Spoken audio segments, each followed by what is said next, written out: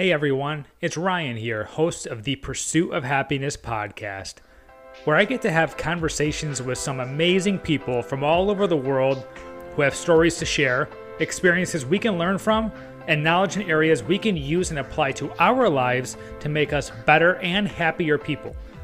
Each episode has a different topic, but all geared towards helping us along our own pursuit of happiness and helping us understand this journey we call life just a little better.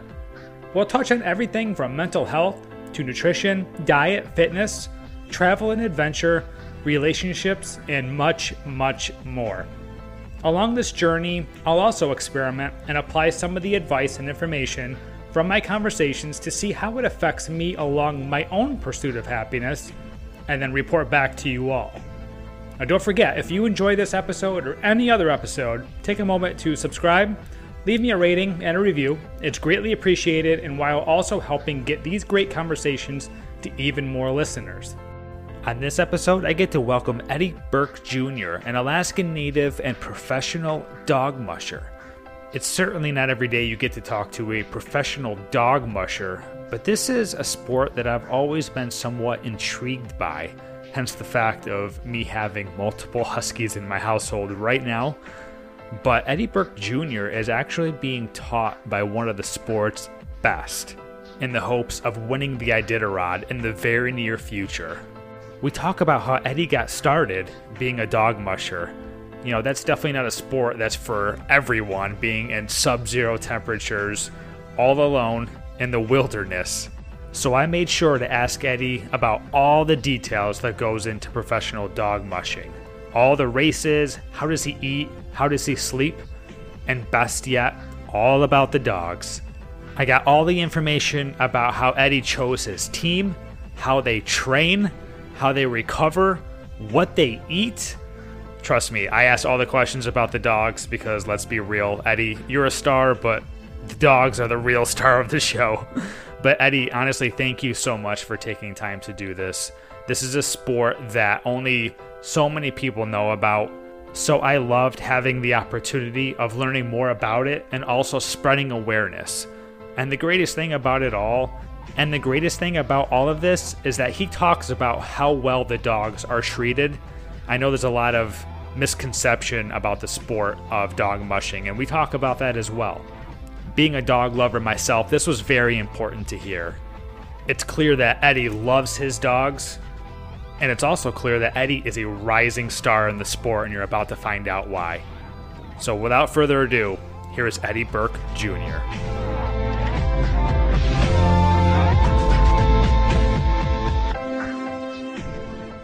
So we have Eddie Burke Jr. here today. So Eddie, real quick, should I call you Eddie? Should I call you Junior? What should I call you in this podcast? Eddie's good. Eddie, thank you so much for joining me. And I have another question for you. Is it the term professional dog musher, dog sledder? What is exactly the term for that? I mean, like I said, professional dog musher sounds a little glamorous, but I guess that's what I am. That's so cool. I've always been kind of fascinated by that. It's one of the reasons I have two huskies myself. Going to Alaska here in a few weeks. I've been to Alaska before.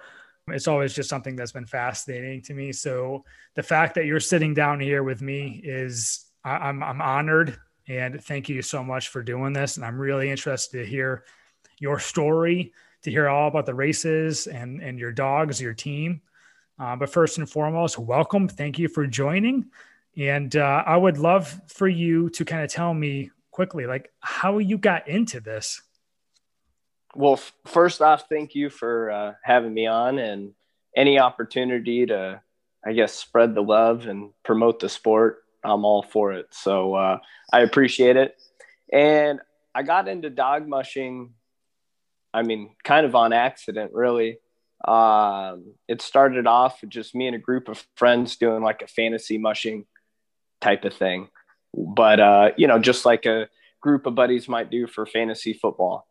And so we were betting on, we were betting on Iditarod. We decided to go down one night to the Musher's banquet.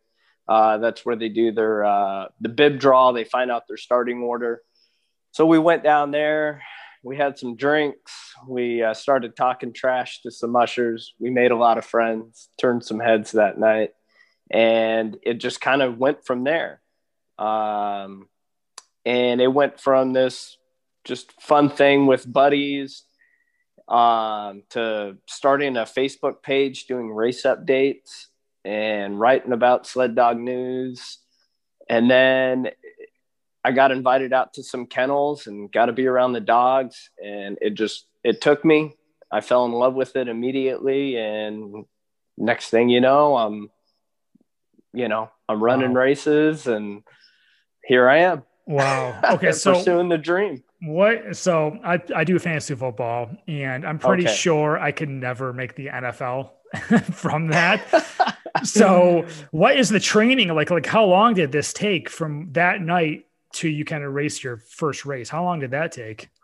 Oh, probably around 5 to 6 years. Okay. Makes sense. I was just like a weekend warrior musher, and I'd go out to some kennels. I'd help run some dogs. Basically just trying to be a sponge and learn as much about the sport as I can. Cause I was fascinated by it. Yeah. So then I guess through this process, the opportunity for me to run a race became possible. So then I really dedicated myself and started transitioning from weekend warrior to more of a full-time musher. So where exactly in Alaska are you located? So as far as in the wintertime when I'm training dogs, I'm based out of Nenana. Where's that's about 45 minutes to an hour south of Fairbanks. And in the summertime, I live and work in Anchorage. So I spend my summers basically busting my butt, making money, and then working construction, asphalt. And then I go north in September. I start fall training, and I'm there all the way till April. So are you near Denali in the wintertime? So Denali is probably about an hour and a half south of us. Okay. Something like that. No, that's awesome. So I have so many questions from where we are in this timeline right now. So you met these, we'll say, other professional mushers that one night at the banquet. You just kind of became like buddy with some of them. And from that, you really kind of fell in love with it. Yeah. I think it was probably on our second year at the banquet, we got invited to go run some dogs down the race chute, so we got to go behind the scenes, really interact with these, with the sled dogs and the mushers. And I guess just kind of through this process, you learn what really goes into it, the work, the training, what they encounter out there on the trail, and these challenges. And that had all really grabbed my attention. And it was just like, this is something I think I can do. Yeah, I was going to ask you what drew you to that. Was there anything dive a little deeper, anything that specifically caught your attention? I've always loved dogs. My parents growing up, we always had dogs. They used to rescue and rehabilitate. That's awesome. A lot of pit bulls, things like that. So training dogs, working with dogs, that was always something that I was used to. And like pit bulls and sled dogs are almost pretty similar personalities, eager to please, high energy. They're working dogs, so it transitioned well into dog mushing. Yeah. I mean, I love being around dogs, so I completely understand that. And there's a lot of questions I have about the dogs and your team and how they get ready for the season. But, as somebody who is not really familiar with the race season, I feel like we just hear about the Iditarod and that's it. So how many races would you say there are? And are they all around Alaska? Like, when does the season start and end? So, I mean, there's dog races all over the world. Your mushing season is probably from basically December, let's say, all the way till April 1st, or first week of April.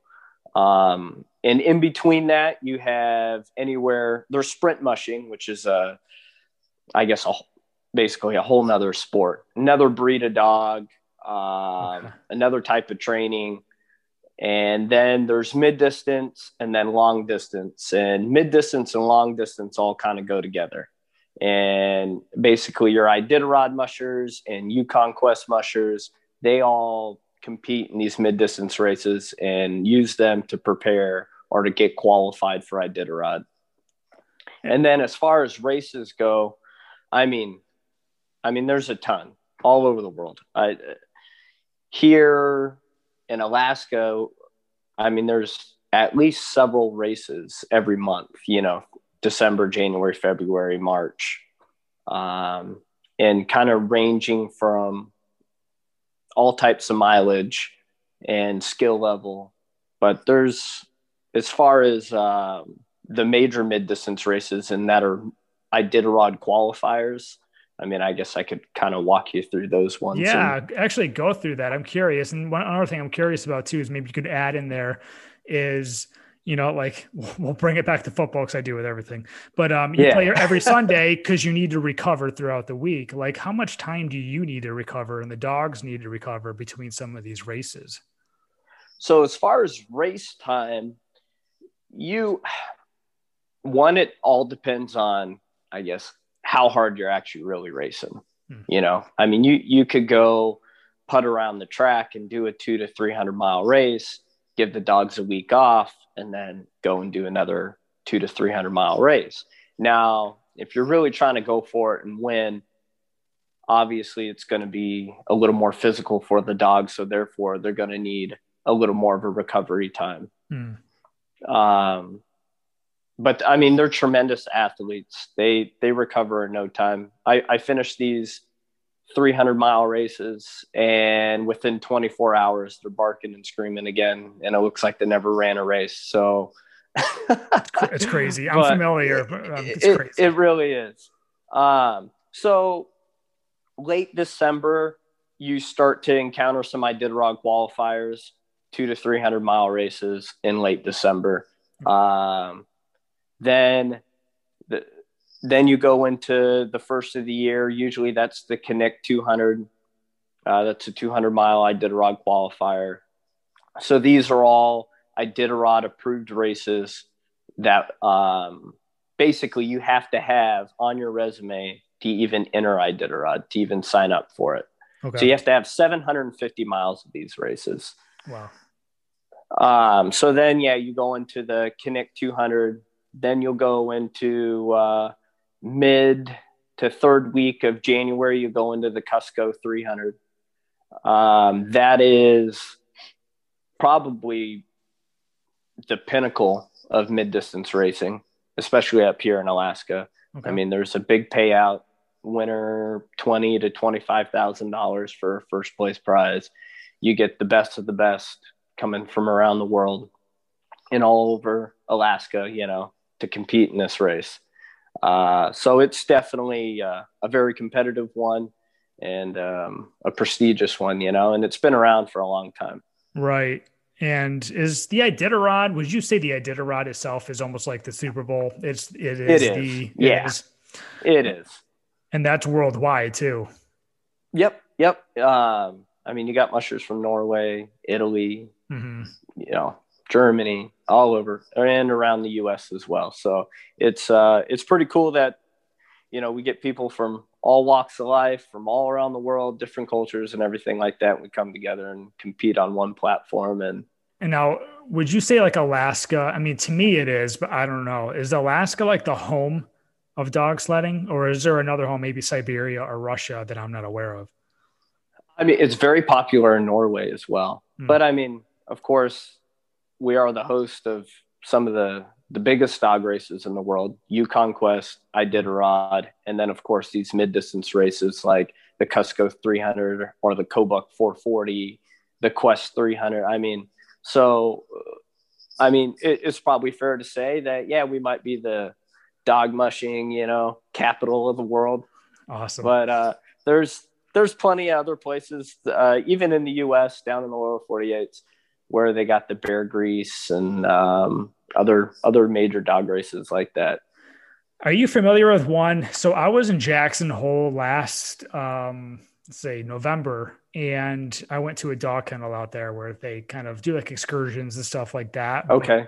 But the guy who runs it, super knowledgeable, was on the Iditarod multiple times. Hmm. And I don't remember his name, but he was saying how there's a race that goes through, I believe, Wyoming and Idaho, and back to Wyoming somehow. Are you familiar with a race that does that? Okay. So like the stage stop. Yeah. Yep. Yeah.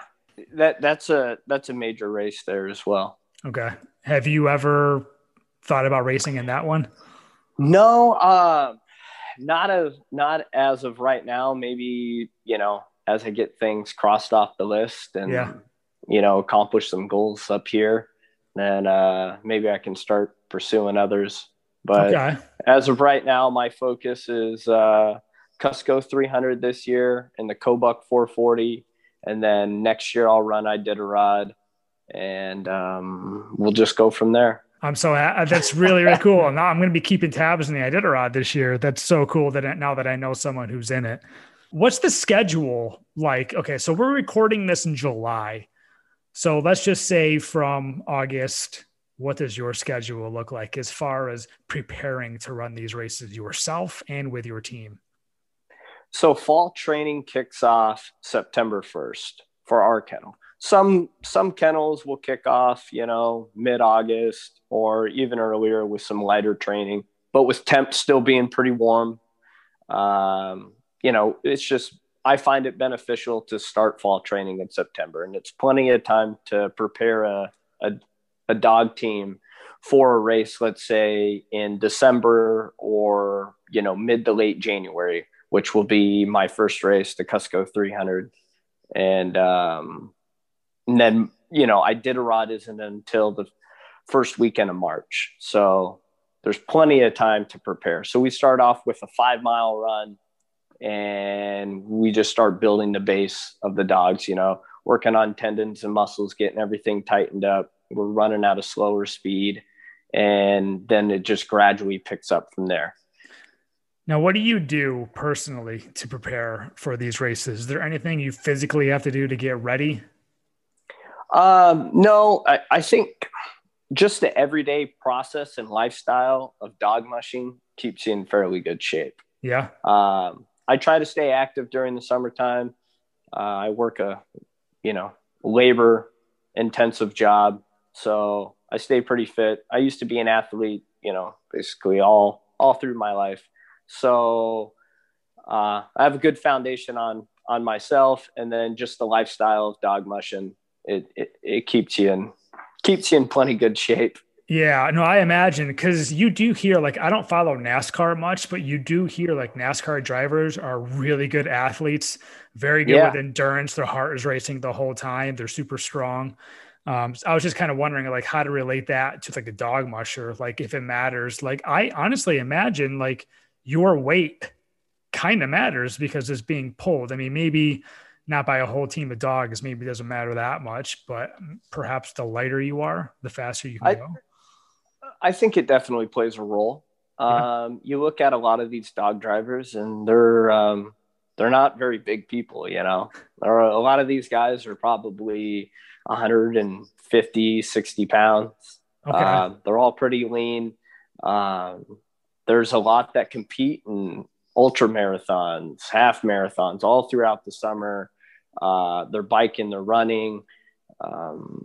They're in good physical shape. Now there's some guys that are a little older and they don't really focus on their personal fitness as much. But they know the secrets of dog mushing, and they got the experience and they got the dog teams. And so it's kind of one of those things you can make as physical as you want, or you can sit back and chill on the runners and enjoy the ride.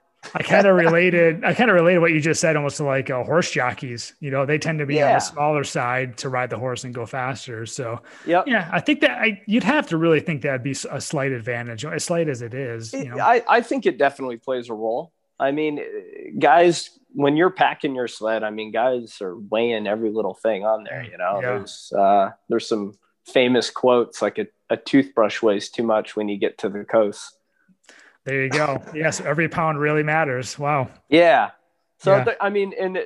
there's guys that Dallas Evie, he's a 5-time champion, and I've heard of him, making sure he's under a certain weight before he gets to the starting line. Now, do you emulate your style compared to anybody else that you look up to, or? Well, I work directly with Aaron Burmeister and his kennel partner, Tony. So they have been huge mentors to me. And I try to watch everybody, and I try to, this guy might do something I like, that guy might do something I like. So I guess through those early years of working with different mushers and just being around different kennels, you can kind of see everyone's process. Overall, everything's kind of the same, but there's those fine details that are different. And when you're at a competitive level and at the highest level, it's those small little details that make the difference. Exactly. And I won't ask you to give away your secret sauce or those little details you got. But for somebody like myself who just thinks kind of like you hop on a sled and you go fast and whoever's fast wins, what are maybe some of those details that we just don't really know about or we should look for when we watch the Iditarod?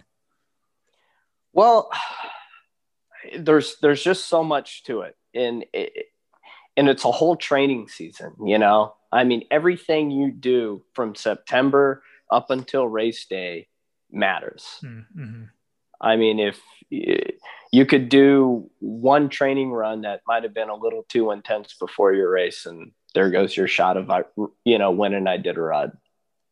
And it could be a month before the race,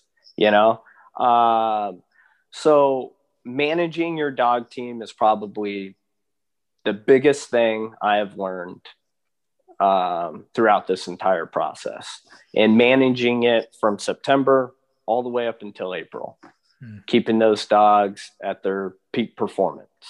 And it's it's tough to do. And especially like you want to get out there, you want to run, you see your dogs are hyped up, they want to run. So like the adrenaline's going, you're in training mode, you're hungry, you want to win these races. But sometimes you gotta, my mentor, Aaron, and basically training partner, kennel partner, he's like, hey, I gotta put a harness on you sometimes and like reel you back, like just pump the brakes. He was like, I love the energy, but we're going to have to calm it down a little bit, let's take a day off. Like I said, I'm familiar, and I live in where it's hot in the summer here in Carolina. So when it's like cold like that, I know my Huskies go nuts. Yep.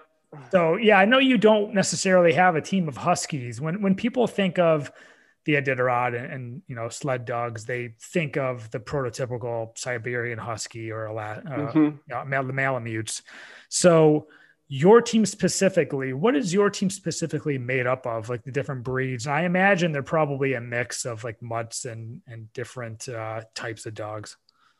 So your Iditarod race dog it's what we call an Alaskan Husky.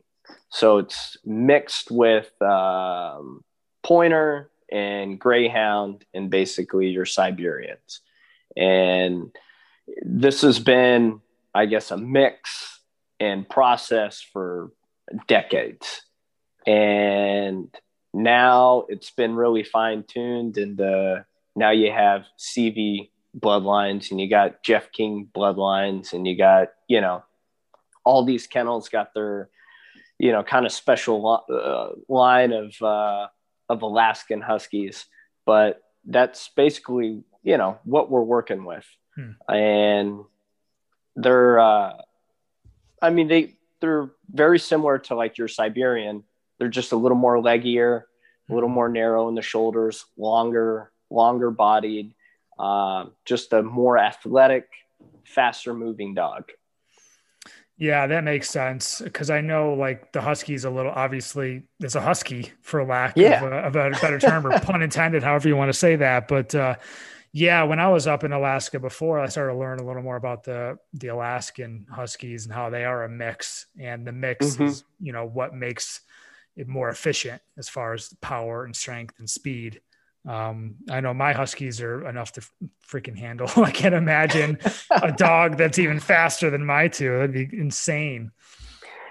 Yeah, they're a hybrid, you know, Yes, exactly. and they've made this super dog basically Mm. Do, over decades of breeding. do you agree with that? Do you agree they are the super dog? Or if you could tweak something or throw another breed in there, would you even consider doing that? I mean, people have experimented, trying to put more like race hounds in there, Mm. and it's. I think I think the people at Mushers have figured it out. I mean, the sled dogs we have now are amazing, and the sled dogs they had 20, 30 years ago were amazing as well. Mm. I don't really know if the dogs are any better than they were 30 years ago. There's just, I think, more of them now. Honestly, I'm kind of glad you said that because the first thing that comes to mind is how like a human would performance enhance an animal. Mm-hmm. Kind of like when you run the Kentucky Derby, like just last year they were found positive for a drug. And out of curiosity, like, is that an issue with sled dogs? Do you ever find drug enhancement being a problem? No, not that I've encountered. Um, I I don't even think there'd be a reason to.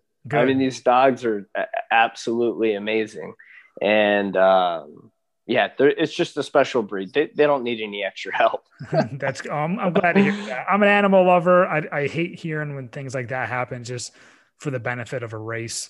And there's a lot of, I mean, there's strict drug testing Great. all throughout these races. So the room for that isn't there, and plus the people in the dog mushing community, I don't think they'd tolerate it That's either. awesome. I love hearing that.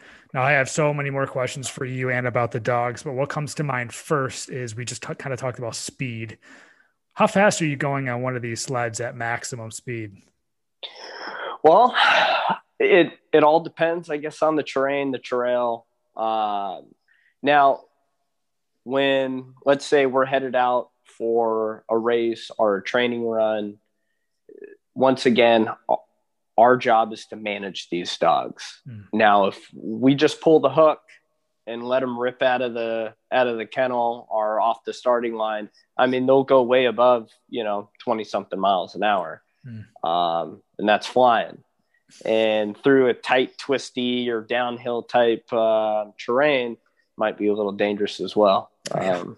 You'd be smashing into a spruce tree in no time. But and then also the dogs aren't going to be able to maintain 20 something miles an hour for very long. So our sweet spot is to basically run a dog team at 10 miles an hour. Okay. Now you get on some hard, fast trail. Okay. You can let them roll a little bit and let them get up to 11 or 11 and a half. And then, let them do that for a few miles. And then you get back on the drag, slow them down and get them settled into that, 9.5 to 10.5 mile an hour pace.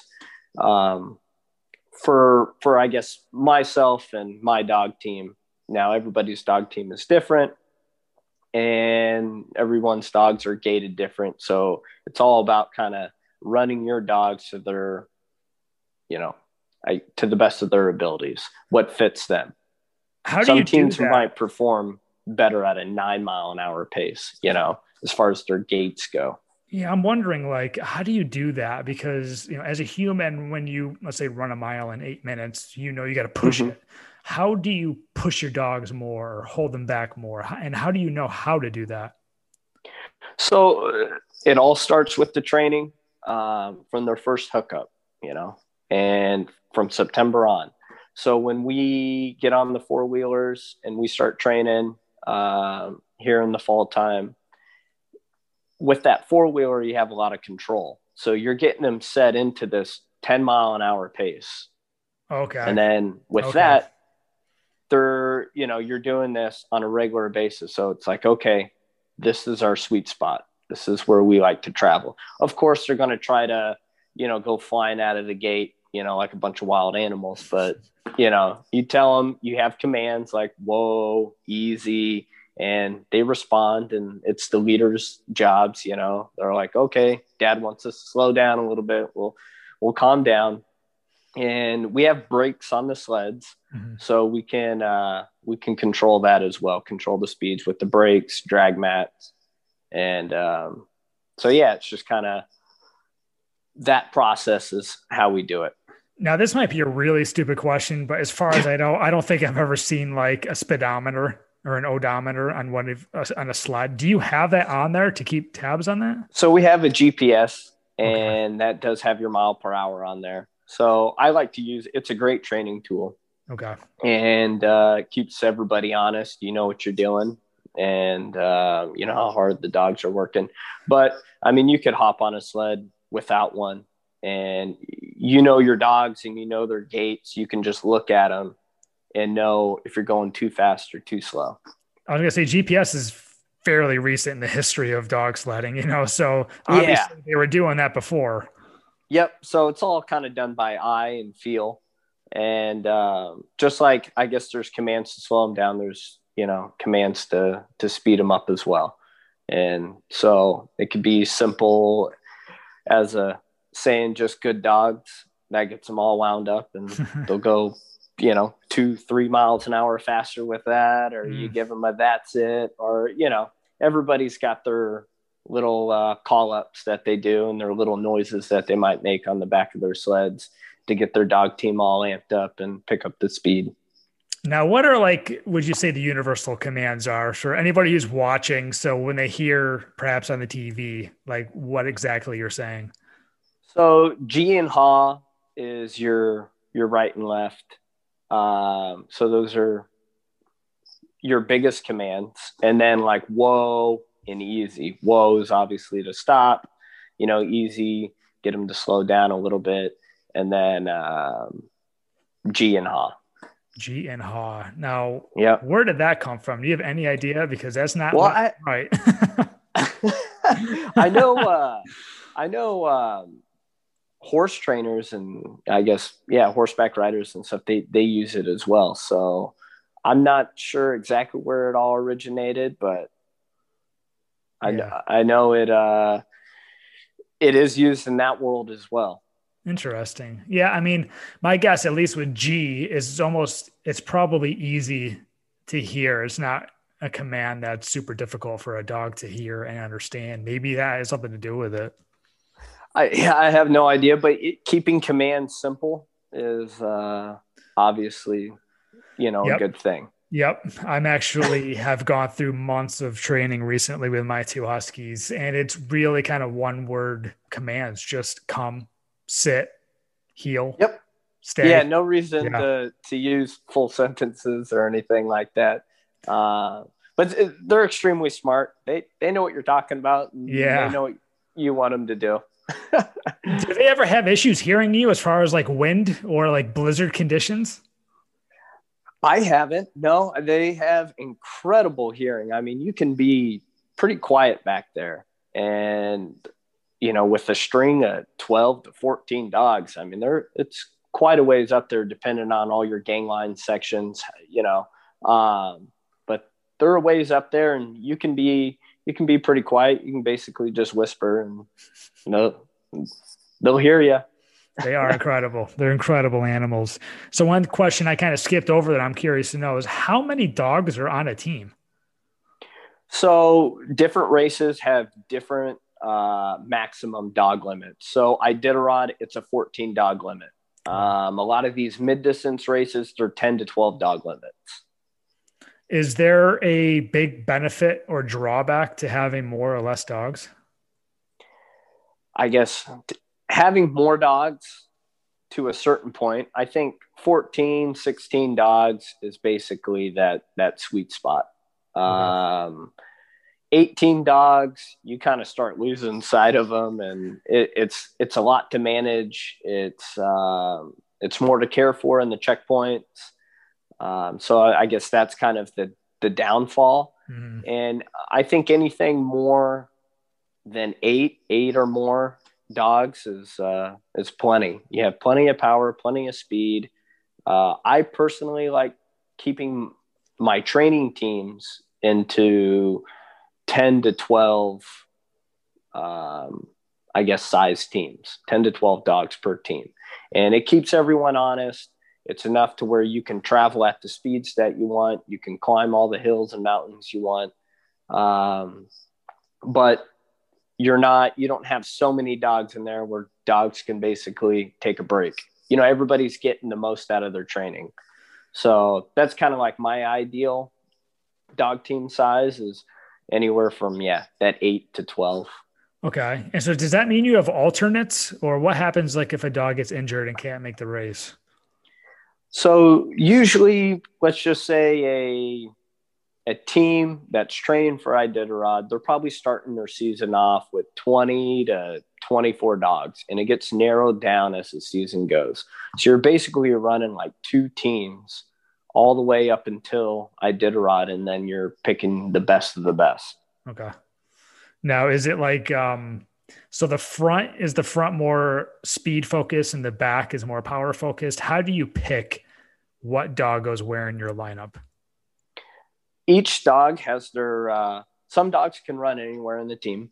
But some perform better in the back, like you were saying. I mean, of course you want your smoothest traveling, hard driving dogs up in the front of the team. Also more leader personality type dogs as well. So of course those dogs are in the front. You have what you call your team dogs. They're in the middle. And then you have your wheel dogs. Those are in the back. And your wheel dogs are usually, those are your powerhouses. So what indicators are you looking for when you're going through training and you're like, okay, you're going to be the one who goes up front and you're going to be the one who goes in the back? What are the indicators you look for? I mean, they all kind of, I guess, they all show you, what they can do out there, and it's, I guess it would be like with football or something. It's like, hey, this guy's a running back, or this guy's a lineman, and this guy's the quarterback. It just, when you start going through those training processes, you have your standouts. And obviously your standouts are going to, okay, well, let's work with you in a leader position. Let's throw you up there. And then sometimes they thrive, sometimes they don't. And it's like, okay, let's try you here in the middle of the team or in the back of the team. Let's see where you perform best. So there's a lot of little signs, I guess, that they give you. And it's just our job to pick up on it and enhance their abilities. Okay. So would you say like maybe like the first few months of training is kind of somewhat trial and error to see how you guys perform? For sure. Especially with a younger team. There's a lot of, I guess, behavioral training, especially with like a yearling team. You're just trying to get everybody on the same page because they're just wild puppies at that point. Right. And then once you get everybody kind of settled in and in a nice groove and rhythm, then you can kind of start working, okay, where do you succeed best? Where do you benefit the team? And, what place do you enjoy the most as well?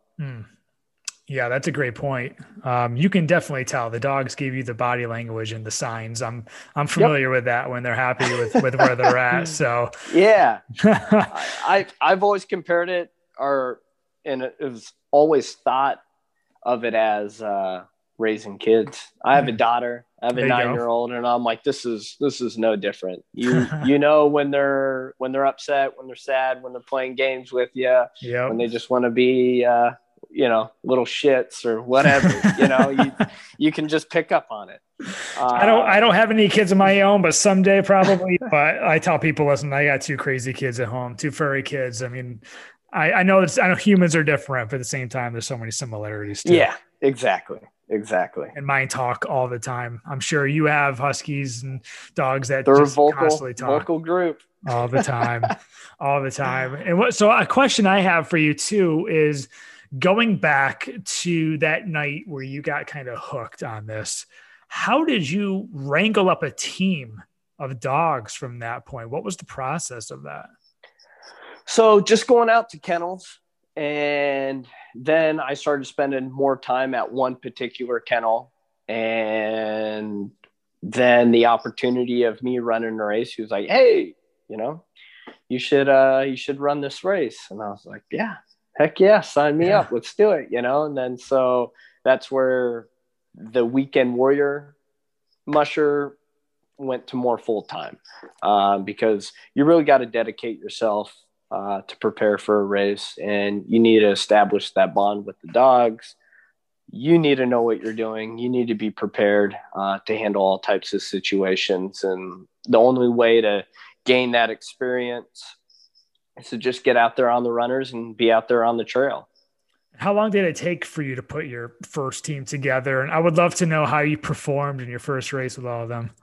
So the actual first race that I was supposed to do never came to light. That race didn't happen. So it was the following year where I went to Aaron Burmeister's kennel, who took second place in this year's Iditarod. Wow. And he gave me the opportunity. He said, "Hey, Eddie, I got some young dogs here. They don't really have any training. They have no race experience. Basically, they're as green as can be. And they're just a wild group of dogs that are eager to run." He goes, "But if you would like to, take on this challenge, I'd be happy to get you all your Iditarod qualifiers and run Iditarod." So I was like, okay, wow. And this was a little bit of a process as well. He had invited me out to his kennel for just to kind of help out on my free time. So this was just an opportunity that I saw to learn from, one of the best dog drivers out there, and to work with top quality dogs. So I went out there on my free time, started helping. And then he made me this offer where he said, "Hey, I'm not going to be in dogs much longer. But I want to keep my kennel going. I want to keep the name, the program, everything out there. My bloodline's going, and I need basically a jockey." And so I was like, okay. And he was like, "After, watching you and working with you for a bit," and he goes, "I'd like to give the opportunity to you." So I came aboard, I moved into Nana, and that's where I started this process with his young team and started training those guys. And I did 3 races with them last season. And I started in September, and our first race was February, I think 4th was her first race. And it was a 300-mile Iditarod qualifier. How did that go? Tell me more about that. It went good. It was I think there was 41 teams, 42 teams, a lot of Iditarod mushers in there. So a lot of, good talent. And then there was also a lot of handlers, basically the handlers are, what we call the other mushers that are there working at the kennel and help running and training dogs. So there, you had a lot of those, you had a lot of rookies. It was a mixed group of talent. And I think out of the 41, 42 teams, I placed 13th. Wow. Solid for your first race. So, that's awesome. Yeah, no, we were extremely happy, and we were by no means trying to be competitive either. So it was a little bit of a surprise that I was actually in the front half of the race. And then, when you're training a young team, you're just trying to make everything a positive experience. Mm-hmm. You're just showing them, hey, this is a race. This is the race environment, and let's just go out there. Let's have fun. So the next year, when you can actually race these dogs when they're at let's say a 3-year-old age, that's when their bodies are fully developed, and you can actually run a race schedule. Yeah. So awesome. This first year was just more of a have fun with them and show them the ropes. So then I went to my second race, which was the following week, and that was the Yukon Quest 300. And that was a a very fun race with, it shows you everything too. It's got some good obstacles in it, a great trail, and it's a good learning experience. So I went into that race and I placed 6th in the Quest 300. And then in March, I went and competed in a 200-mile race in Denali, and I placed 1st in that one, and that was Iditarod. Snap! I'm talking to a champion. And yeah, that was an Iditarod qualifier there, and I figured now that they have 2 300s under their belt, it's the last race of the season for us. I was like, let's go for it. And that's awesome. They were ready. So Aaron Burmeister clearly saw something special in you. You're his somewhat of a protege, and you seem to be proving him right. Like, is it usually, I'm not going to say this easy, but do rookies usually kind of place this high and progress that fast? Probably not. I mean, I don't think it's the most common thing, but I don't want to say I'm something special and it's never happened before. I mean, I think I'd like to think that I'm working with a good group of dogs, and I got some good mentors, and I put in the work. I'm dedicated to this sport and I'm giving it my all. So I think it's paying off. And when you say 300 miles, just so people can understand, like, how many days does that equate to? So a 300-mile race, you're completing that anywhere from, probably, depending on the trail conditions and the environment, anywhere from like 38 hours, 36 hours at the fastest, up to 40 something hours if you're being competitive. Are you sleeping at all, or are you just going straight through? So on these 300-mile races, I probably get 2 hours of sleep to 2.5 hours of sleep. On a 200-mile race, I don't sleep at all. Where are you sleeping on a 300-mile race? Like, are you bringing a tent? Like, what does that look like? Are you just pulling over, just plopping in the snow? You're like, forget it. I'm just 2 hours is not worth my time. So on a usual year, you have like indoor checkpoints, things like that, where you can go crash on the floor somewhere for like a half hour or an hour.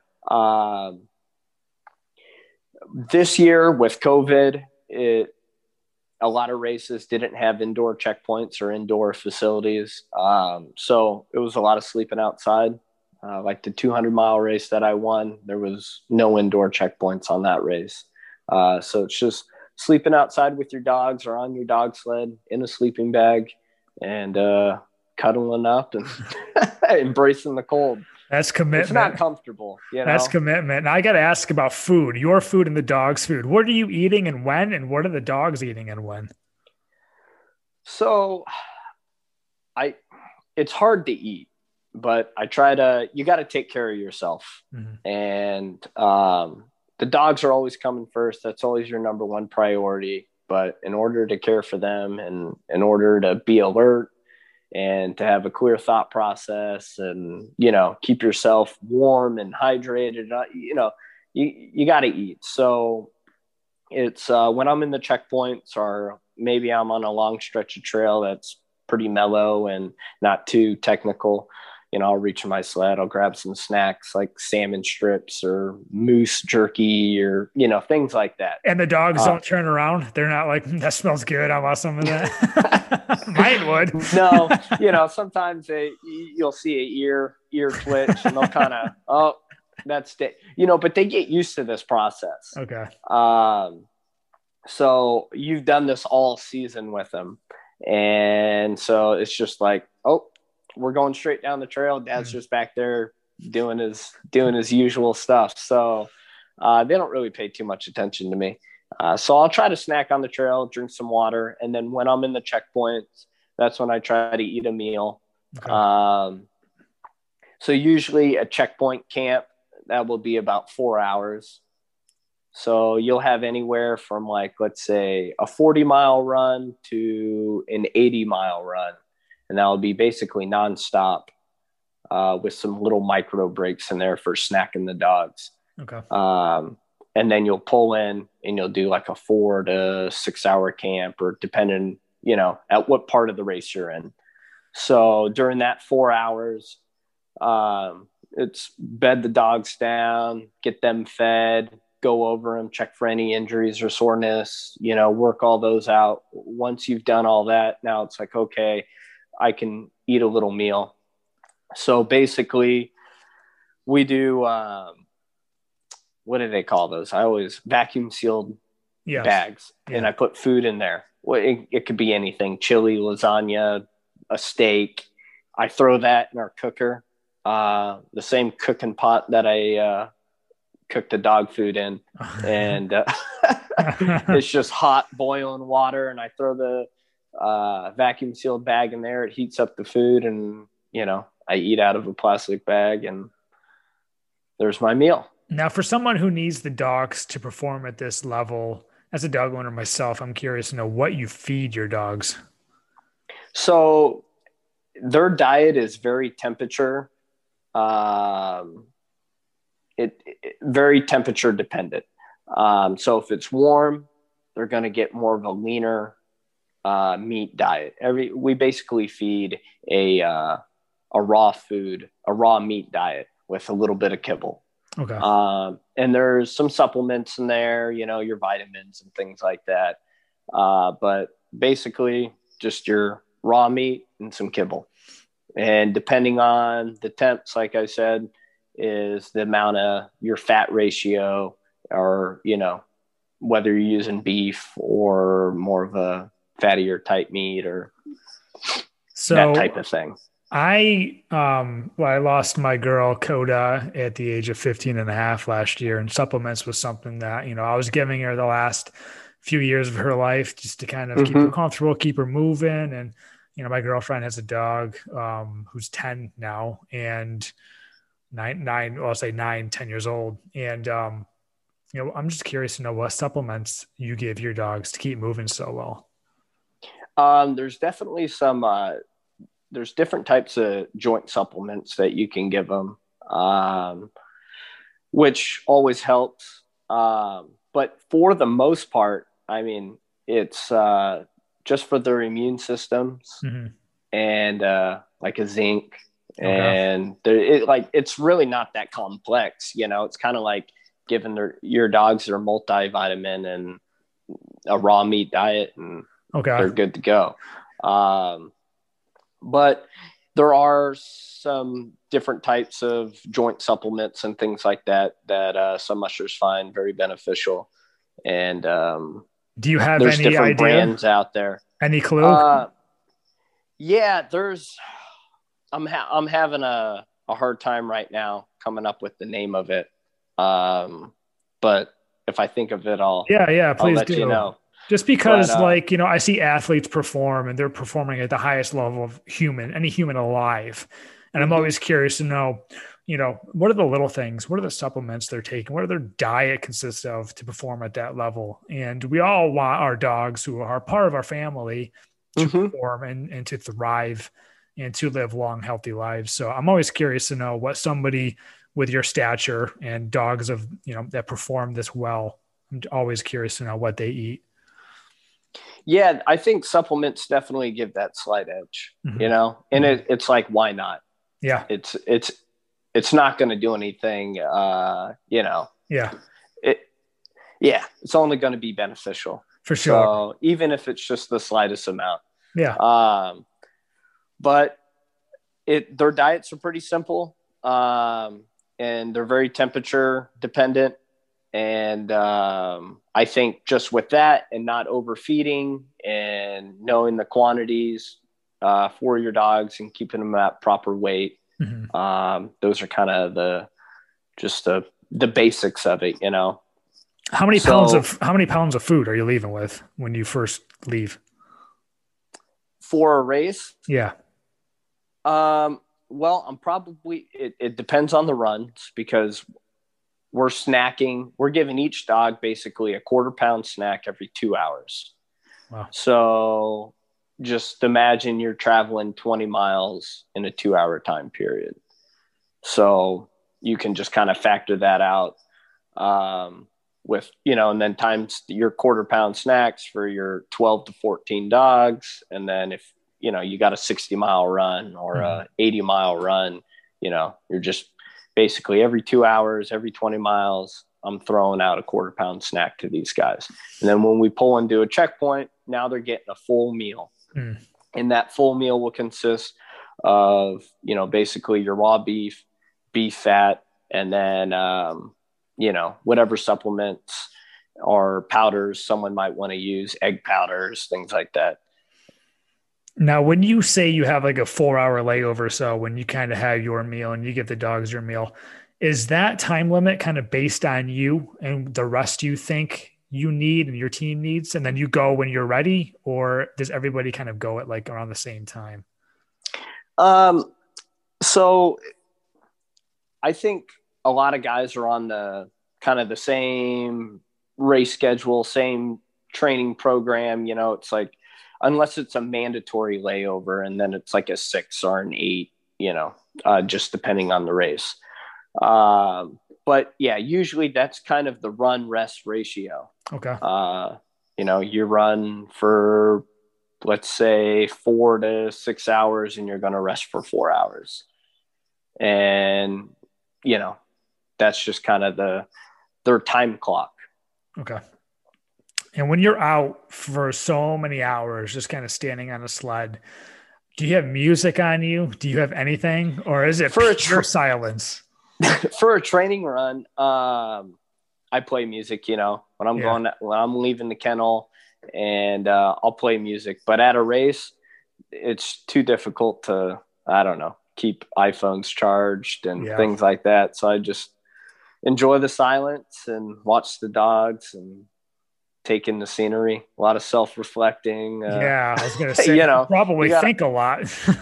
Yeah, you got all the time in the world. Have you thought about like writing a book in any of your experiences? I imagine like just standing there thinking about all the chapters you can write. You did.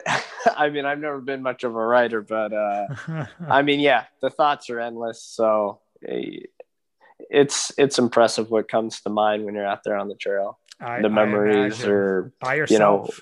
Yeah, you're by yourself. It's silent as can be.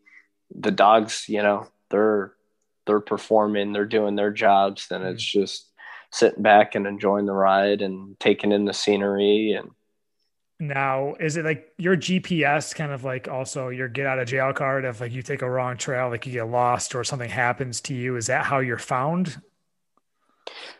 So all sleds have a tracker when you're on a race. Okay.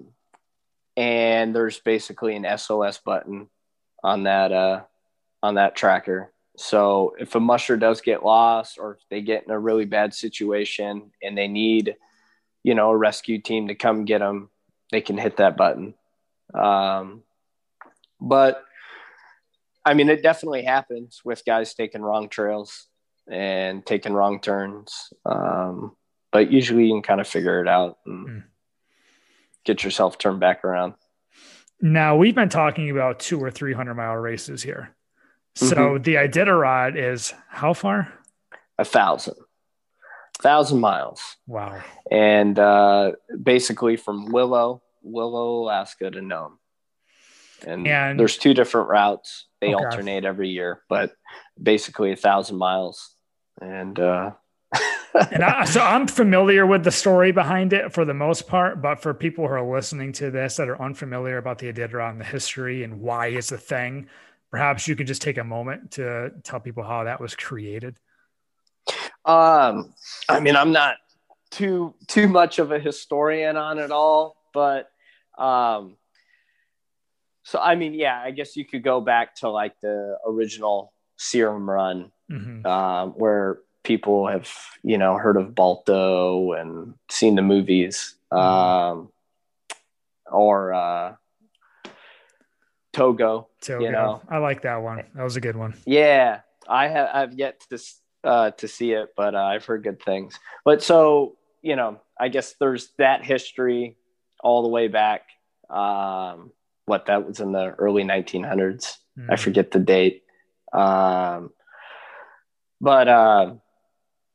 Joe Reddington and a group of guys, basically, they wanted to preserve and save the sport of dog mushing. And so the first race was in the was 1970, was it 1973?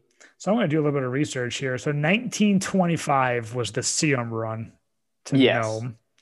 But so the first official Iditarod, I believe, 1973. First Iditarod. I love Googling. It's 1973. Boom. Right Bam. on that. Got it.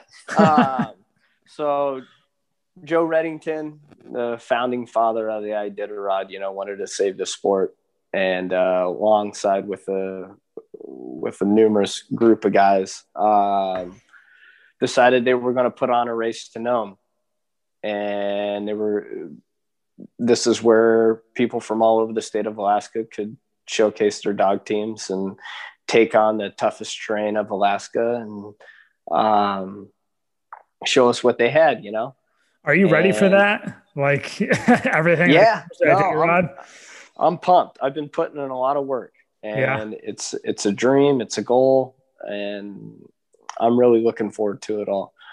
So that's kind of, I guess, how it started, and it's been going on. Of course, the sport has evolved and changed in some aspects, but I mean, basically it's just man and dog or woman and dog. There's a large group of female mushers out there that are kicking ass. Mm-hmm. But yeah, man and dog taking on Alaska's toughest terrain for 1,000 miles to Nome. Is there a part of the Iditarod that you would say concerns you the most looking ahead? Is there anything for the dogs, or terrain or anything that's slightly concerning? No. I mean, you definitely hear about certain aspects of the trail that people, say is very technical or it's a little scary, things like that. Mm-hmm. But it's 1,000 miles. So I guess the biggest concern for me is just managing my dog team, mm-hmm. For 9 days, 8 days, and keeping them at their healthiest and their best and positive attitudes. So I think that's the biggest challenge right there. And then keeping myself up as well. Yeah. Because your dogs feed off of you. And it sounds like you have an awesome mentor with Aaron as well. So having somebody who's kind of done it and has really placed a second his best place, or has he ever won it? Yeah. Second is his best place. He's been in the top 3. He's taken third, second. He's been in the top 10 here for a long time now. Wow. Does that eat him alive? Is he okay with that, or is it just killing him? He's hungry. That's for sure. Are you facing him? Are you going to go against him? No. So he's running this year. I'll be running the following year.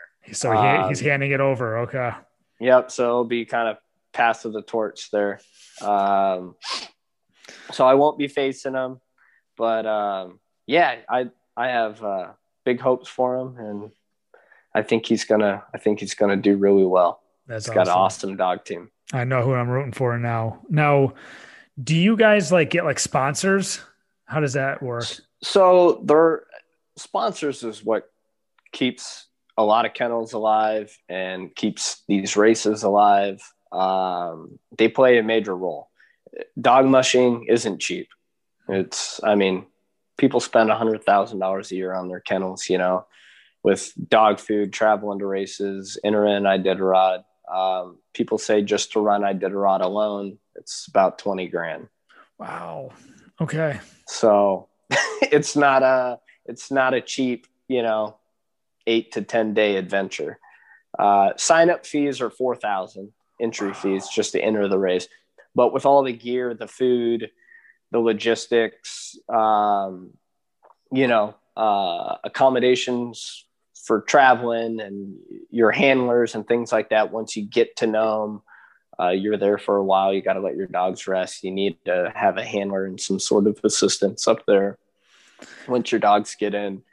The veterinarian bills, of course,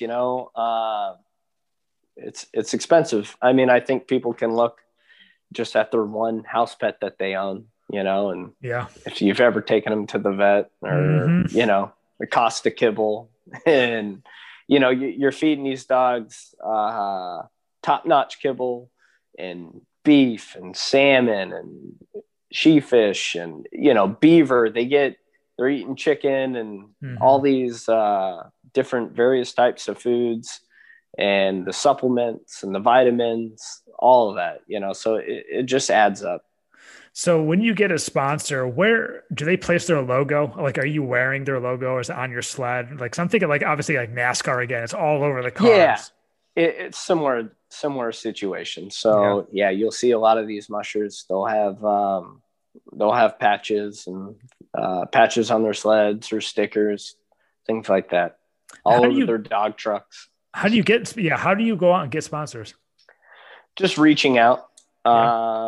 And sometimes people will reach out to you. I was going to say, is that up to you? Because I imagine some sports and some leagues, sponsors are dying to get to the athletes, whereas, dog mushing might be the opposite if you're reaching out to others, Yeah, I don't think us mushers are really hot commodities, for.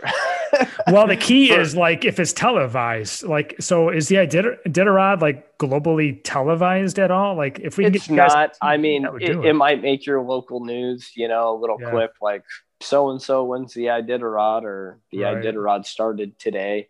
So you'll get some little news updates, and especially here in Alaska, we do.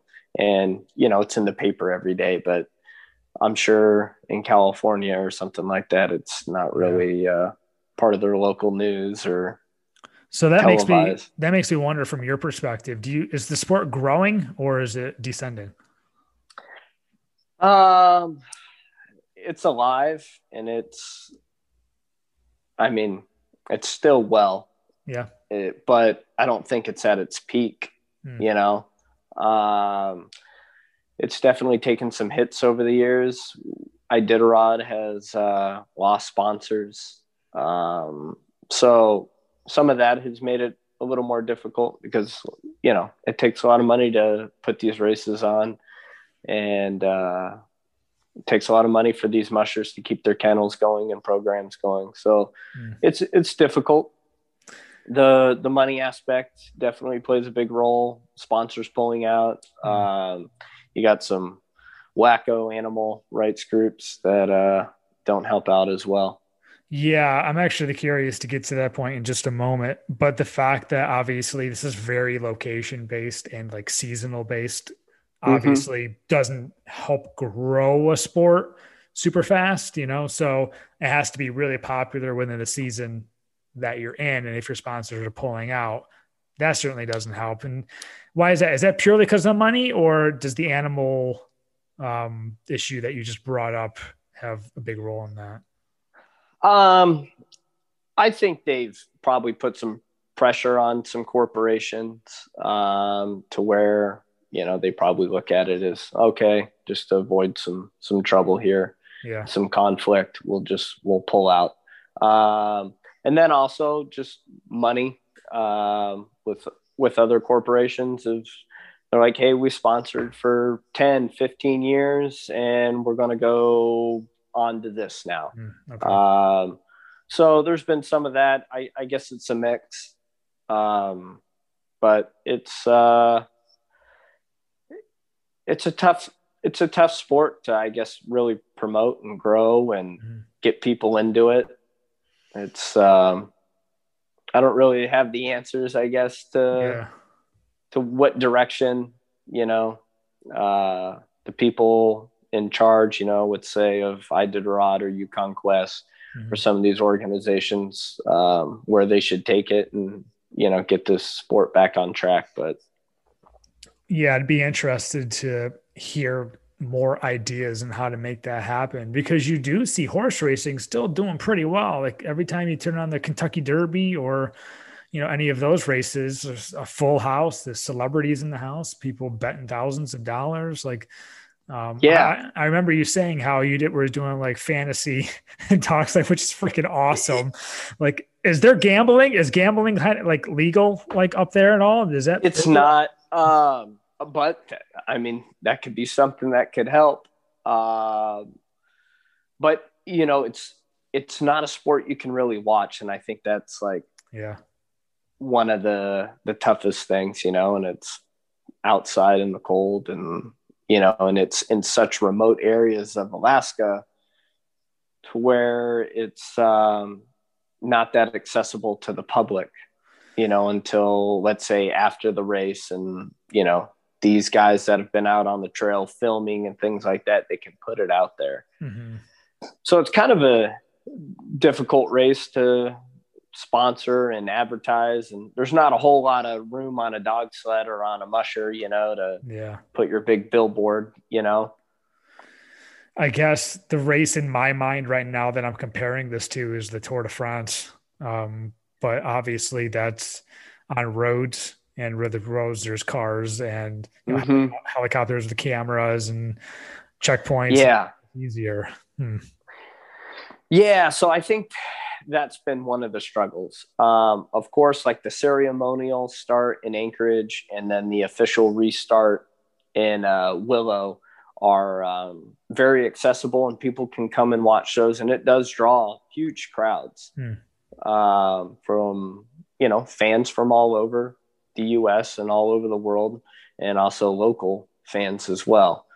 But once those mushers leave those destinations, then it's they're kind of in the dark, they're out there all alone, and there's just basically your Iditarod trail crews and the veterinarians and, people at the checkpoints and in between the villages and all your different checkpoints are just, no one's out there. What about like GoPros or anything? Does anybody bring cameras?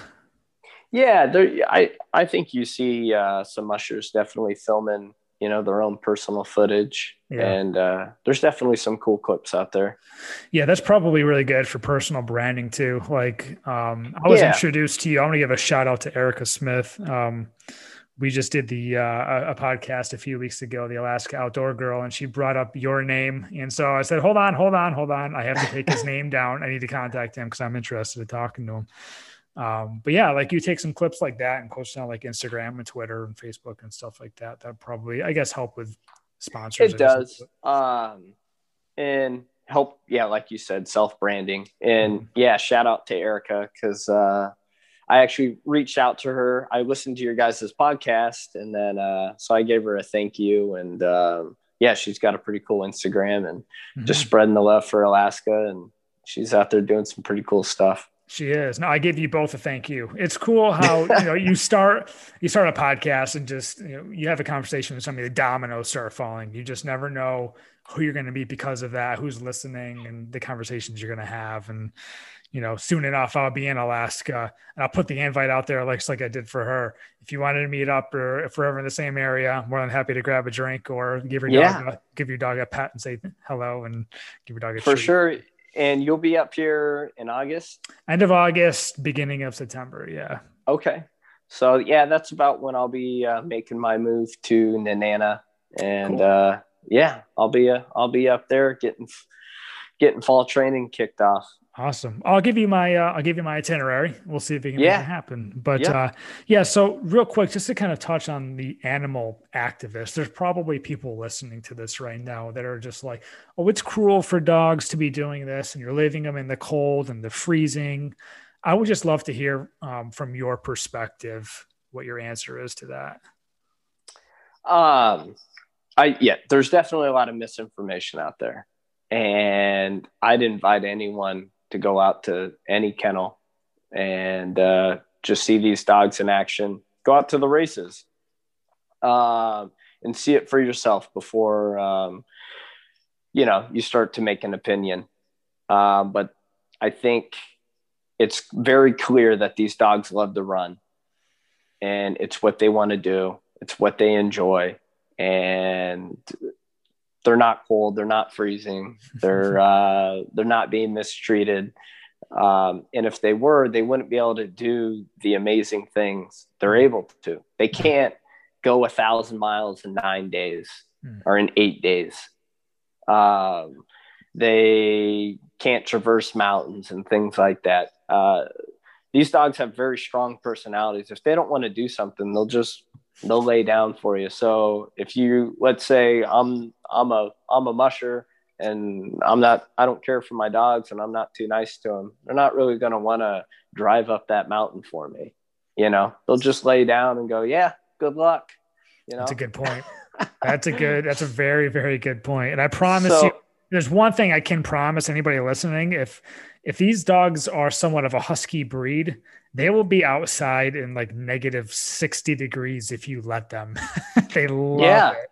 They love rolling around. it. Yep. They have a double fur coat. It's what they're bred for. It's in their blood, Mhm. and they have all the attributes to survive in these elements. Mm.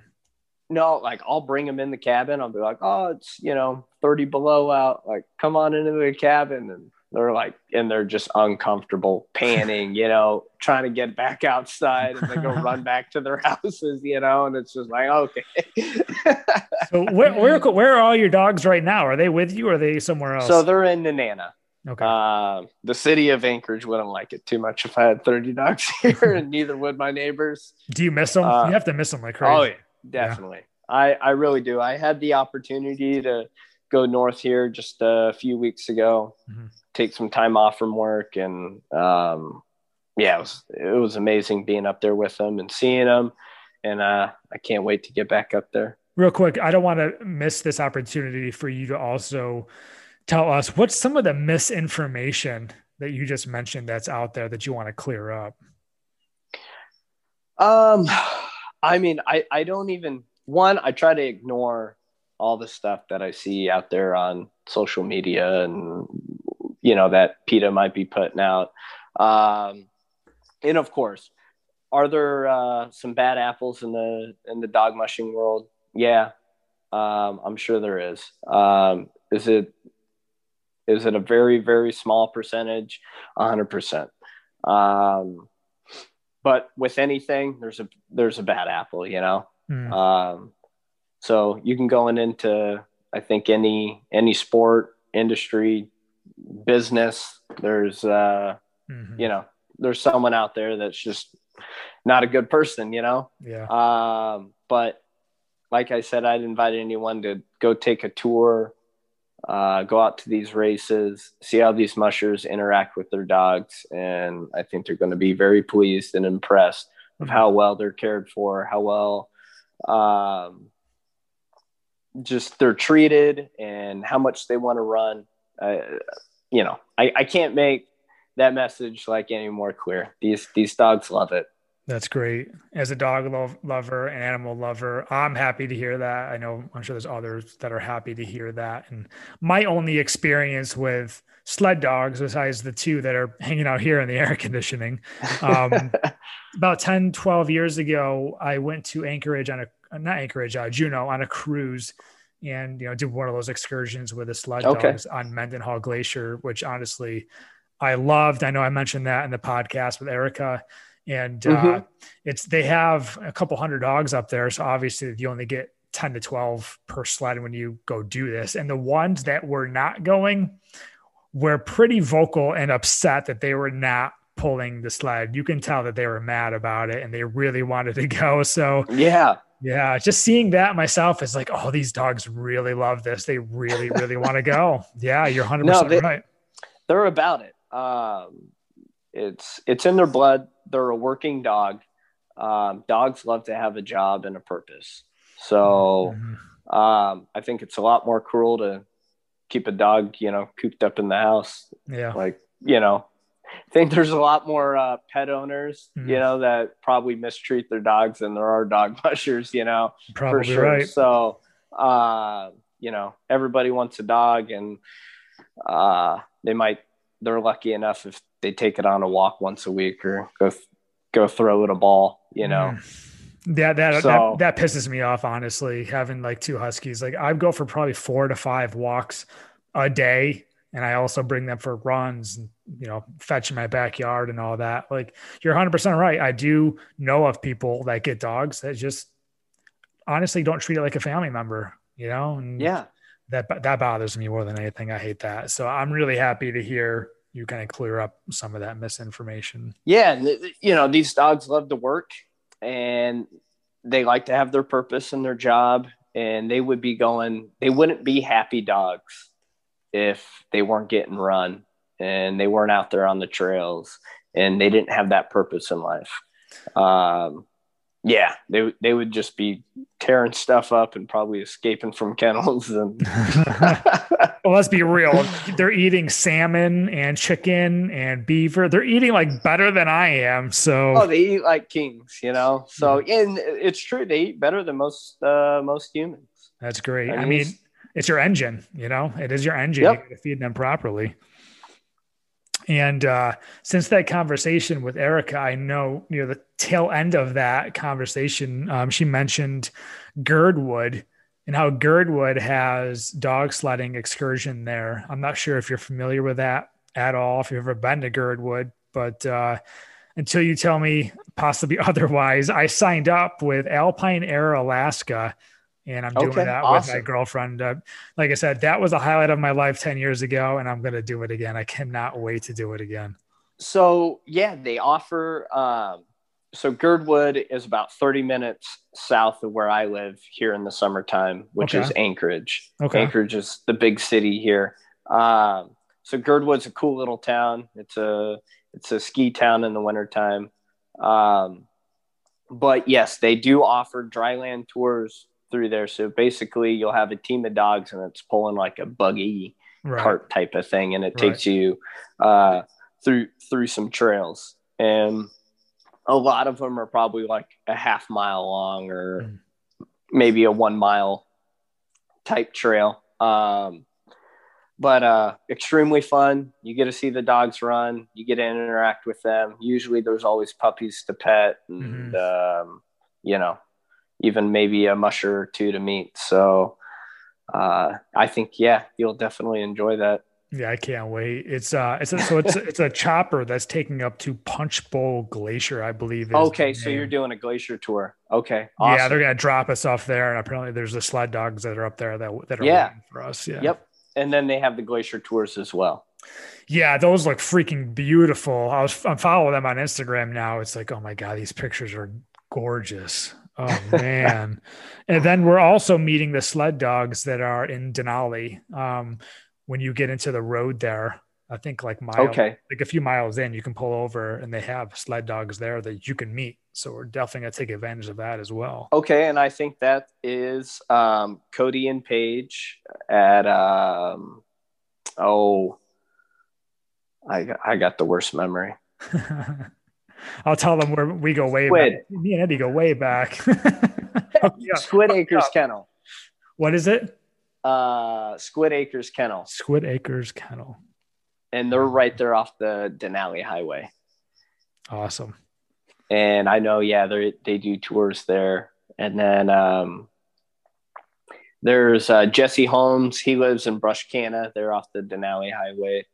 And I don't think he offers tours or anything like that, but he's a well-known musher and a successful musher as well. I think he placed like 7th in his rookie year running Iditarod.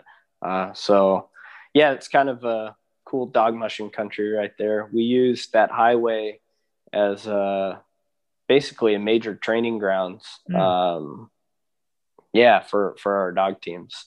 So cool. A lot of people head out there and they do because you're on a highway, so you can just go for basically 65 miles. If you start in Cantwell, you go 65 miles before you hit your first lodge, and that's the Alpine Creek Lodge. And they are wonderful people there. They Rock On Racing, Casey Randall is actually running tours out of there. Best of my knowledge, from the last I've heard. They're at the Alpine Creek Lodge. And the owners of the lodge and Casey and her family, they're really nice folks as well. And then I don't know how far you guys are going in on the highway, but there's the McLaren Lodge as well. They sponsor dog races and great lodge. Good people out there. I'm writing all this down. Honestly, beautiful scenery. I can't wait. Oh man. And then I'm just thinking here, like, yeah, we're going up to Denali, we're going to Fairbanks for a night. Have you seen the Northern Lights like at any point? Like you probably have seen them in your life, but what about like on a race, like at night? Yes. I mean, I see them a lot, especially there in the interior. So Nenana, Fairbanks, that's interior Alaska. Mm-hmm. There's not a bunch of city lights or anything like that. I think there's like maybe 150 people that live in Nenana. I mean, it's Wow. a village and it's on the road system, and we're actually just north of the village. So there's no one around. So I get some pretty nice views of the Northern Lights. But I think one of the best light shows that I've ever seen was coming into the finish of the Yukon Quest 300. And I was basically battling it out for fifth place with a guy. And I saw the lights and I was looking up and I'm like, man, this is beautiful, you know? And just a few moments later, he goes, turn off your headlight. He's yelling back at me and he's like, look up. And I'm like, yeah, I see him. Like, don't try to distract me, you know? But I did want to take like a minute to, you know, taking the just beauty of it all. And then I was like, all right, we gotta race here. You know, I can't be staring up at the sky. Did you pass So them? no, you know what? I took sixth place in Quest, and he ended up finishing like I think a minute and a half in front of me. So it was a really close race. But once again, you know, it was just one of those races where I was just trying to have fun with my dogs and, you know, just make it a positive experience. And we tried to give it a little push there at the end and see if we could maybe pass them up, but I had a dog tangle and, you know, that little split second of a stop, you know, basically get the dogs untangled and he pulled away. So, but it was a good time.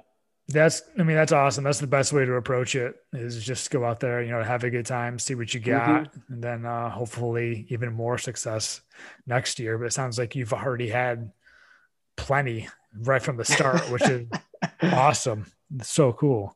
I'm just curious. I know, you know, I don't have kids, like I said, but I'm sure most parents probably have some of their favorite kids.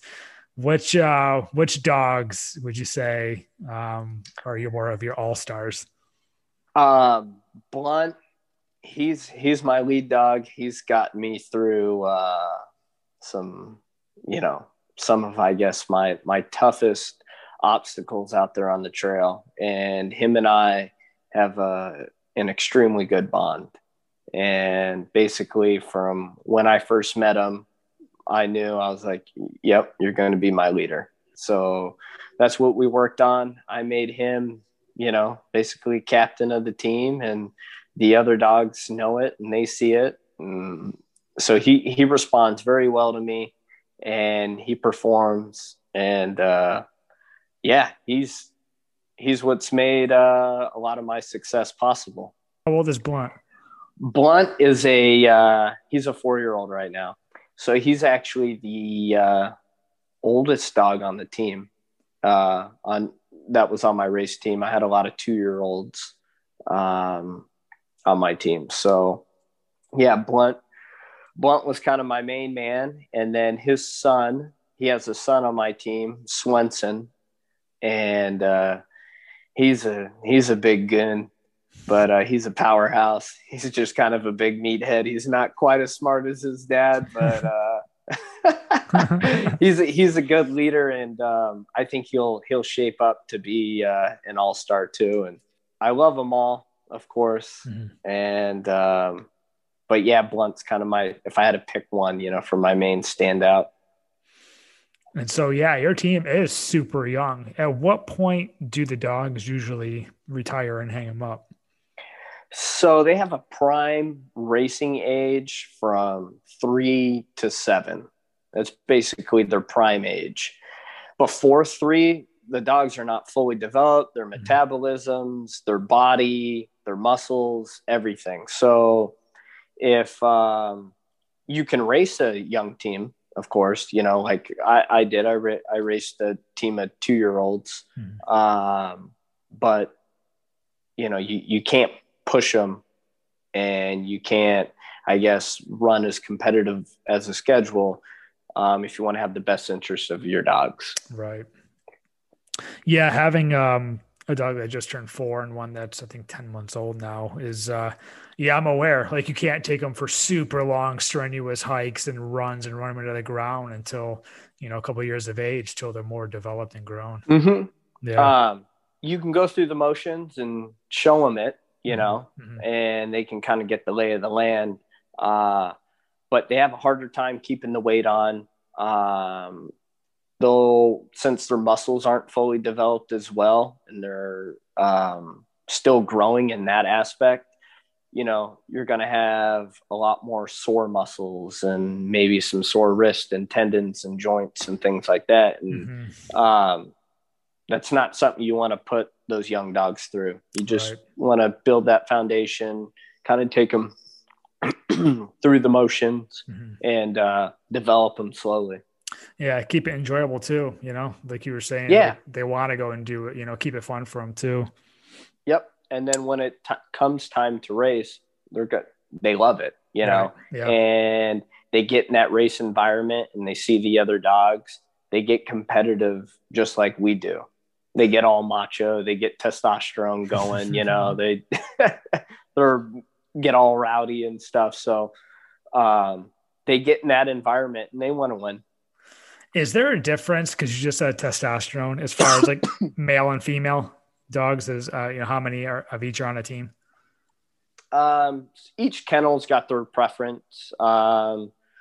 Sometimes the musher doesn't even have the option of having a preference. It's just kind of like, this is what I have and this is what I'm working with, and that's all. So it kind of depends on how your litters go and your breedings. Male, there's some mushers that like a full male dominant team. Males are a little bigger. Obviously, not having any females in there, you don't have you're not dealing with females in heat and males trying to get after the females, things like that. So that's always a wonderful thing to go through, especially during a race. But it happens. It's just part of the sport. Got to manage your team. Got to keep everybody focused. That could be a big advantage, though, right? If you go first and your female's in heat, just leaving down the tracks for others, for the teams behind you. It can be a distraction, yeah, for sure, for those teams behind. But everybody's dealing with it. You got a bunch of horny males out there. It's chaos.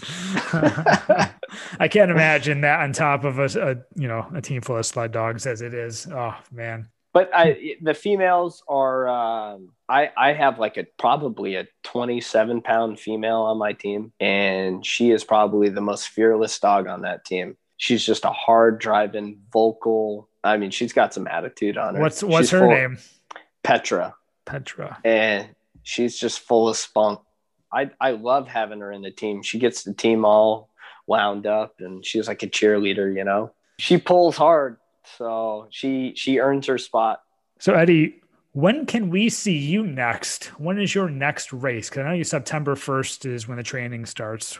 What's next for you? September 1st is when training starts. Then my first race will be the Cusco 300, and that starts that second to third week of January, somewhere right around in there. Okay.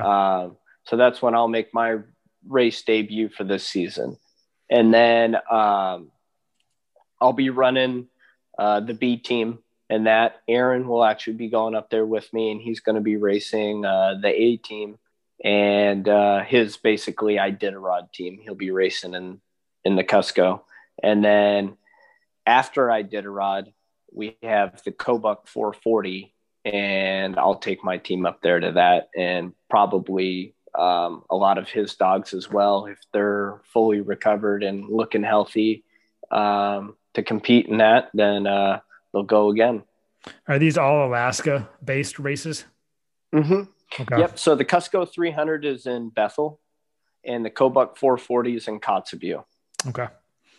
And is there let's say a website or anything that people should go to kind of keep tabs on any of these races and the places? So if they want to keep tabs, Facebook is a good place. Both organizations have a Facebook page. There's also dog mushing pages that post, updates and sled dog news and pictures and things like that. So I believe there's a page called, there's always an Iditarod. It's called Iditarod 2021. And then obviously every year that changes, keeps up with the date. And then there's Alaska Mushing News. I started this page called Table 200 and Table 200 Mushing Insider. And that's kind of when I was first getting into the sport and I was doing race updates, but we just kind of more focused on Iditarod race updates, but we try to promote some of the other races. But since I have been so involved with dog mushing, that's all kind of been put on the back burner, and I haven't really been keeping up to date on that. Yeah, you're a busy guy. I mean, if there's any Yeah. of these websites or anything, social media sites that you want me to link, I can put it in the show notes. And I would love for you to give the opportunity to tell people where they can find you personally to keep tabs on you. Yeah, I post more so often on my Instagram page, Eddie B. Jr., and also people can look me up on Facebook, Eddie Burke Jr., and I post on there as well. And throughout the mushing season, I'll be giving updates on how my training's going and basically preparing for these races and going to these races. And usually I give a little recap afterwards as well. That's great. I'm so glad we connected because I'll definitely be keeping tabs on that. I'm really excited to see how you do. And honestly, really cool to see you kind of shoot out of the gates pretty fast out of your career. So, who knows? Maybe I am actually talking to a future Iditarod champion here. That would be freaking awesome. It's a pretty big goal to have, but I'm shooting for it. Yeah. I'm not in this sport to be mediocre. So I want to be the best musher I possibly can be. And I want to raise a group of talented, successful dogs. And, if it shakes out that way to where I win some races, awesome. If not, I know I'm going to, have fun and my dog's going to have fun and we're going to enjoy the process. So that's the best. That's the best mentality you can have. Sometimes I'm terrible at that. Sometimes I'm just way too competitive. So, hey, I'm jealous. Winning is fun. I've like I said, I've been an athlete all my life, and one of my coaches growing up, he's just always pounding it in our heads, playing football. Even as like third and fourth graders, he would be sitting there telling us, Vince Lombardi quote, winning isn't everything; it's the only thing. And there's losing ain't fun. Yeah. So it definitely got a competitive, that competitive drive going in me at a young age. So I've always tried to put in the work and be successful at whatever I'm doing. Now, do they still do the fantasy dog sled leagues? Because I'm just thinking out loud, like you starting because you were in a league and now you're going to be in the league for people to take you. How cool is that? Yeah, so there is one, it's called fantasymushing.com or Fantasy Mushing League, and I believe they have a website called fantasymushing.com. They do one for Iditarod. I want to say they also do some for some other mid-distance races. The one that I was doing, it was just like with a group of buddies. I was a garbage man at the time. So it's just a bunch of rowdy garbage men betting on dog mushers. And then, we decided to go down to the banquet one night and get a little sauced up and started talking trash. And we made some friends, but it developed into being a full-time dog That's musher. crazy. That's just a crazy story and how it shaped, your life. It really shaped your life and your passions. And now you're going to be the number one overall fantasy pick in 2022 for the Iditarod. How awesome is that? I don't know about all that, but it definitely has been a wild ride and it's been extremely fun. And I'm looking forward to the future. But yes, it's my lifestyle now. Living off grid, living up north with 30 dogs and just the simplicity of it all It's a beautiful thing, and I wouldn't have my life any other way. That sounds wonderful. I'm jealous of that. I don't know if I can do that 365, but I would like that occasionally, that's for sure. And I'm going to get a taste of that here in a few weeks. So I'm really excited about that. Yeah, no, I'm excited that you get to go do that glacier tour. I think you'll have a good time with that. And super excited. Yeah, check out those dogs. They're on the Denali Highway. I don't know what your plans are there. Jeff King also with Husky Homestead Tours. Nice. Jeff King's a 4-time Iditarod champion. Wow. And he's got his, I guess, up and coming musher, his prodigy, Amanda Otto. She's going to be running her rookie year in Iditarod this year. And she's kind of running the operations there and giving tours. So definitely good people to go see. Right there in Denali. Out of curiosity, so you just said she's, a prodigy coming up. Do you see her as a rival or a friendly, I guess, acquaintance? I think we all keep it pretty friendly in the dog mushing world. Of course, like when we're out there on the trail, we're all, especially those guys that are up there in the front of the pack, they're competitive. They all want to win, but we're all buddies. It's a small community, and we all support each other, and we're all out there having a good time. It's a pretty cool dynamic. I'm sure I'll be seeing her out there on the Iditarod Trail here in 2023. So I'm excited. All right, Eddie, go kick Amanda's butt. Sorry, Amanda. But no, this was a lot of fun, and I'll definitely be keeping tabs on the Iditarod even more now. And it's really cool. You gave some really great insight into what that entails and just what dog sledding entails to begin with. Yeah, it's kind of hard to like really dive into it fully, but kind of scratch the surface at least and get some general knowledge out there. But like I said, any opportunity to spread the love for the sport, whether after this podcast, you've become a fan of dog mushing, and maybe one more might, it adds up, it helps, and maybe they'll tell their friends and keep this sport alive. Yeah. And it's awareness, at the very least, it's awareness. And, yep.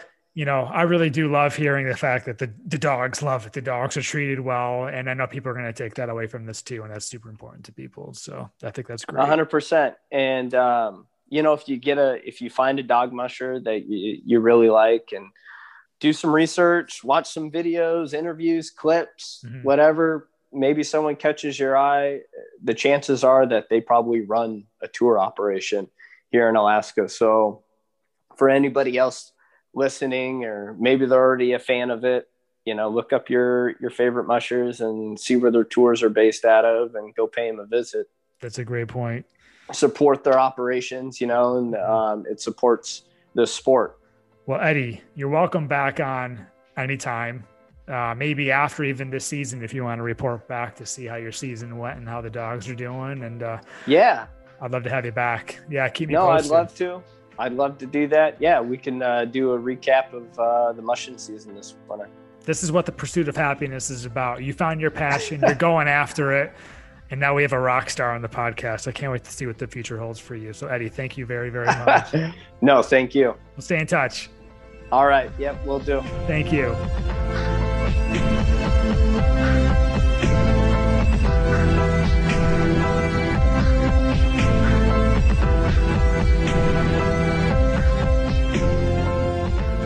A big thank you once again to Eddie Burke Jr. That was awesome. I learned so much about the sport of dog racing and dog mushing. He certainly has some stories to share, so I can't wait to have him back on in the near future and talk about this upcoming season. Now, if you enjoyed this episode or any other episode, please subscribe, please follow, please leave me a review, and follow me on Instagram at The Pursuit of Happiness Podcast. And you can also check out the website, iamryanmcguire.com/podcast. That is iamryanmcguire.com/podcast. And if you want to be featured on a show, or if you know someone that does, you can always fill out the form right there. So once again, thank you for listening, and I'll catch you next time on the Pursuit of Happiness podcast.